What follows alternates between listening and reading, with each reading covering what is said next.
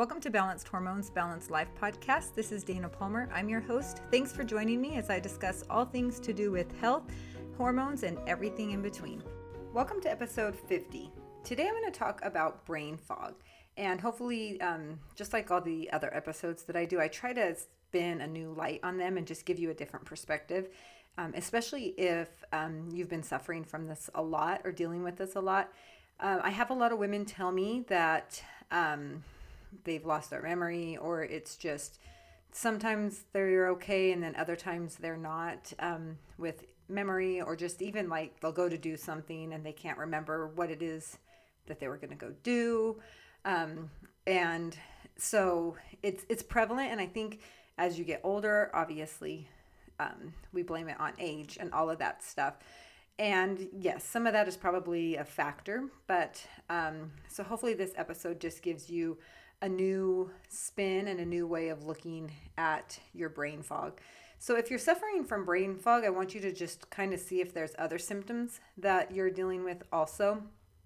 A lot of times brain fog comes with lower levels of estrogen, so that's why you see it in women that have are in menopause, perimenopause, baby, they've just had a baby, or, all of the stuff around having a baby.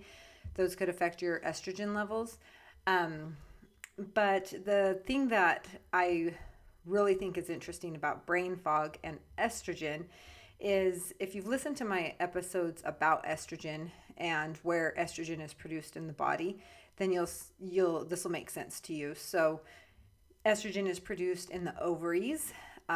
Most estrogen is produced in the ovaries. So that's down in your lower part of half of your stomach, right? And that's also a spot where all your creative organs are. And a lot of times I see people dealing with brain fog. They also have issues to do with their period, with PMS, long periods, heavy periods, infertility. So from my perspective and what I do when I'm dealing with a client and they're wanting to approach it in a very holistic way, is that we take that symptom, right? Let's take the symptom of the brain fog, and we definitely want to locate it in the body. So obviously that's your head, and that's where we, when I'm working with clients, we talk a lot about intuition, listening to yourself. Are you getting guidance? Things like that. That's where that happens in your head. But also at that same time, they have a symptom down in their sacral chakra is what I call it. But basically they just have other symptoms down in their uterus, in their ovaries. There's something else normally going on other than just the brain fog. And so when I have them tie those two together, they're able to see the correlation that originally a lot of women think that they're just going crazy. They're losing their mind. Something's going on. And I like to have you correlate the two together so that you can see if I can balance one end of me, it will help to balance the other end. So if you're having the brain fog, then we need to come back down to your stomach area, right? Your ovaries, your uterus, and get some of that balanced so that we can balance the estrogen levels. Basically is what it comes down to. There's other hormones that play in effect, and but in women, a lot of times it's because of the drop of estrogen. So one of the first things I always do with clients, and you've heard me go over this, is we always find what in their lifestyle or what is it that they're doing that could possibly be causing some of these symptoms. So a lot of times people will answer this and they'll know exactly, well, I totally am drinking so much Coke a day and I know I shouldn't be. A lot of times I don't exercise, or that everybody will act like they don't have an answer. Not everybody, but most people will kind of let their brain stay in confusion about their brain fog as if they don't know what it is. But as soon as I ask them this question, like what is in your lifestyle could you get rid of? A lot of times they can pinpoint it. So if you are suffering from brain fog, that's one of the first things I would have you ask. And be sure that your really listening. And a lot of times it is an answer that you already know, as I've mentioned. So I want you to pay attention to what things that you know could be possibly used, reversing or lowering your estrogen, or could be causing your brain fog, that you could easily take out of your life. So if that soda is easy for you to take out of your life, then just go ahead and remove it. If you know that your excess stress is one of those things that is a precursor to you having brain fog, is there something that you know you can easily do that would help decrease your stress? Other things like in your diet, if you know that there's something right that you're eating that is connected to your brain fog or to your other symptoms, can any of them be easily removed? And if your sleep, sleep is one of those things that causes you to have brain fog. Can you come up with a strategy? Is there a way that you could come up with a way to sleep better? And so paying attention, and you hear I'm saying it, I literally mean that. What things are easy for you to remove and that aren't going to cause you a big old upheaval of crazy emotions, but you could just be like, I just needed to just take the work to do that. Go ahead and remove those things. If it just literally means turning off the TV a few minutes earlier, and that's not a problem, so you can get better sleep, then just take the initiative and do that. Sometimes someone just needs to hear me say that, and then they can make the decision, because there's not a whole bunch of emotions tied to it. So if you can do that and you don't have a ton of emotions tied to an item, get rid of it, and then see if that's what changes, if that can change your brain fog, if that can fix a lot of those things going up in your head. If you change some things and you still have brain fog, it didn't even change any of it at all, then we know we need to take it one step farther and look closely at those things that you need to remove, but you have a lot of resistance that you don't want to remove it. So I've had people where the brain fog definitely comes because lack of sleep, but they hate going to bed. Like literally they hate going to bed because it means the day's over. They just don't want to be done with that day. They don't want the next day to start. That is a perfect example of then we can go farther and address that issue because we know it wasn't very easy to change. That being said, if you heard what I just mentioned, all of those reasons why that person couldn't fall asleep were all things up in their head, right? It was lots of chatter, lots of talk, lots of, I don't want to go to, the day's over. I don't want the next day to start. I like having quiet time. Like all of this is up in their head. It's a ton of chatter and just conflicting thoughts even that are going on in their head. And so then they don't go to sleep early or just even at a decent hour.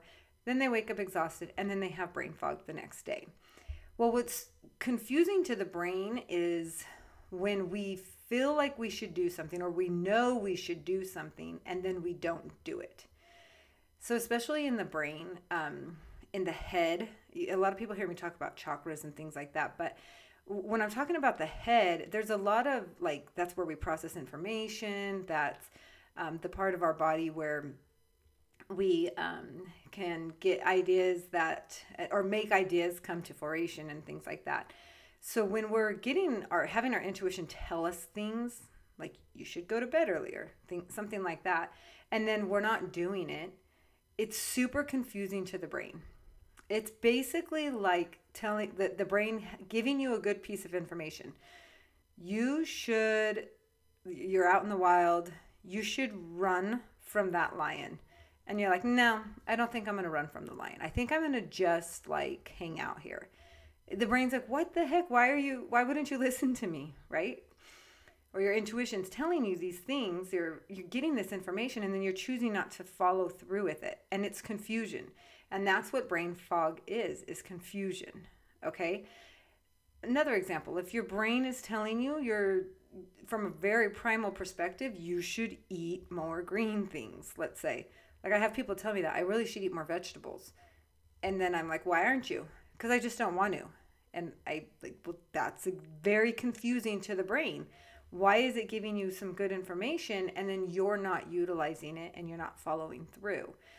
And obviously the answer is there's lots of emotions between point A and point B. But sometimes just putting it in that perspective makes such a difference. They can start to question themselves. That's a good question. Why don't I? I don't know. Like, I hated vegetables when my mom made me eat them when I was younger. Or, they can start to see this story that their brain is unfolding.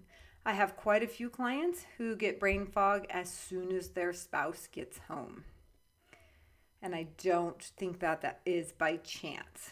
So if that's you, then you need to pay close attention to that one, right? Like, what is really going on up in that head?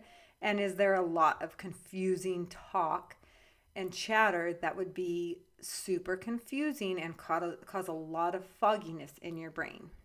Okay.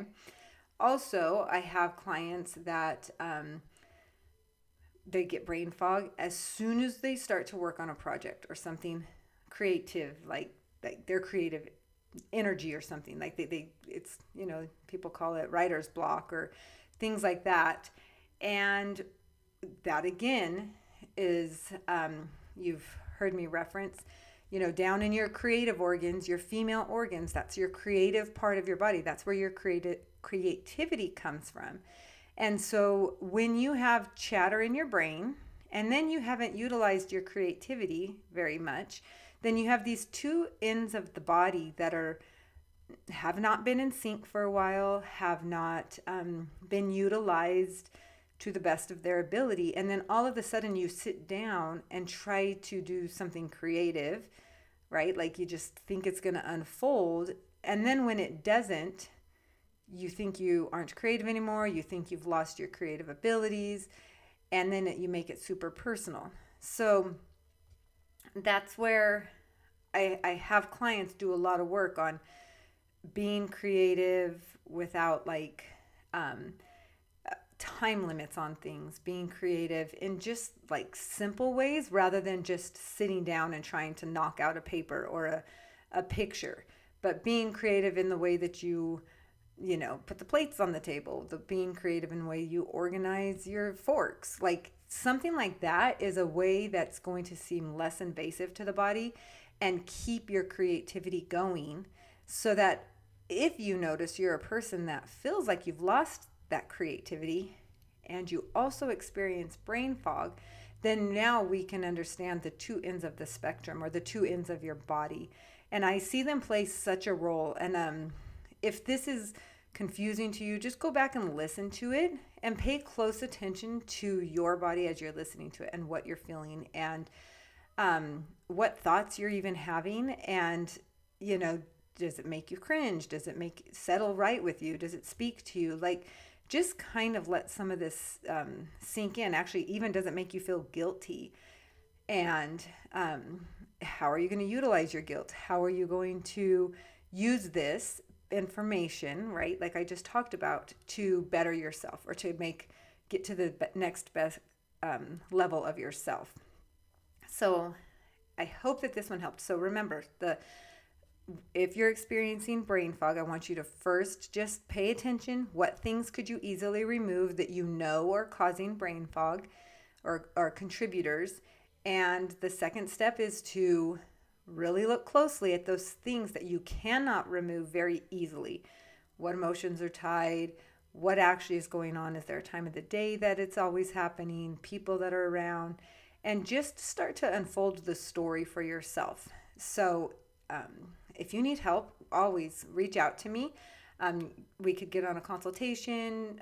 If you're in my Facebook group, I'm going to be doing free coaching. So just make sure that you join my Facebook group if you'd like that. Otherwise, let me know if you have any questions. Send me a message. Dana Palmer Coaching is going to be, I'm on Instagram, Facebook, and also that's my website. So if you have any questions, let me know. Otherwise, I look forward to talking to you next week. Have a good week. Bye. Welcome to episode 50.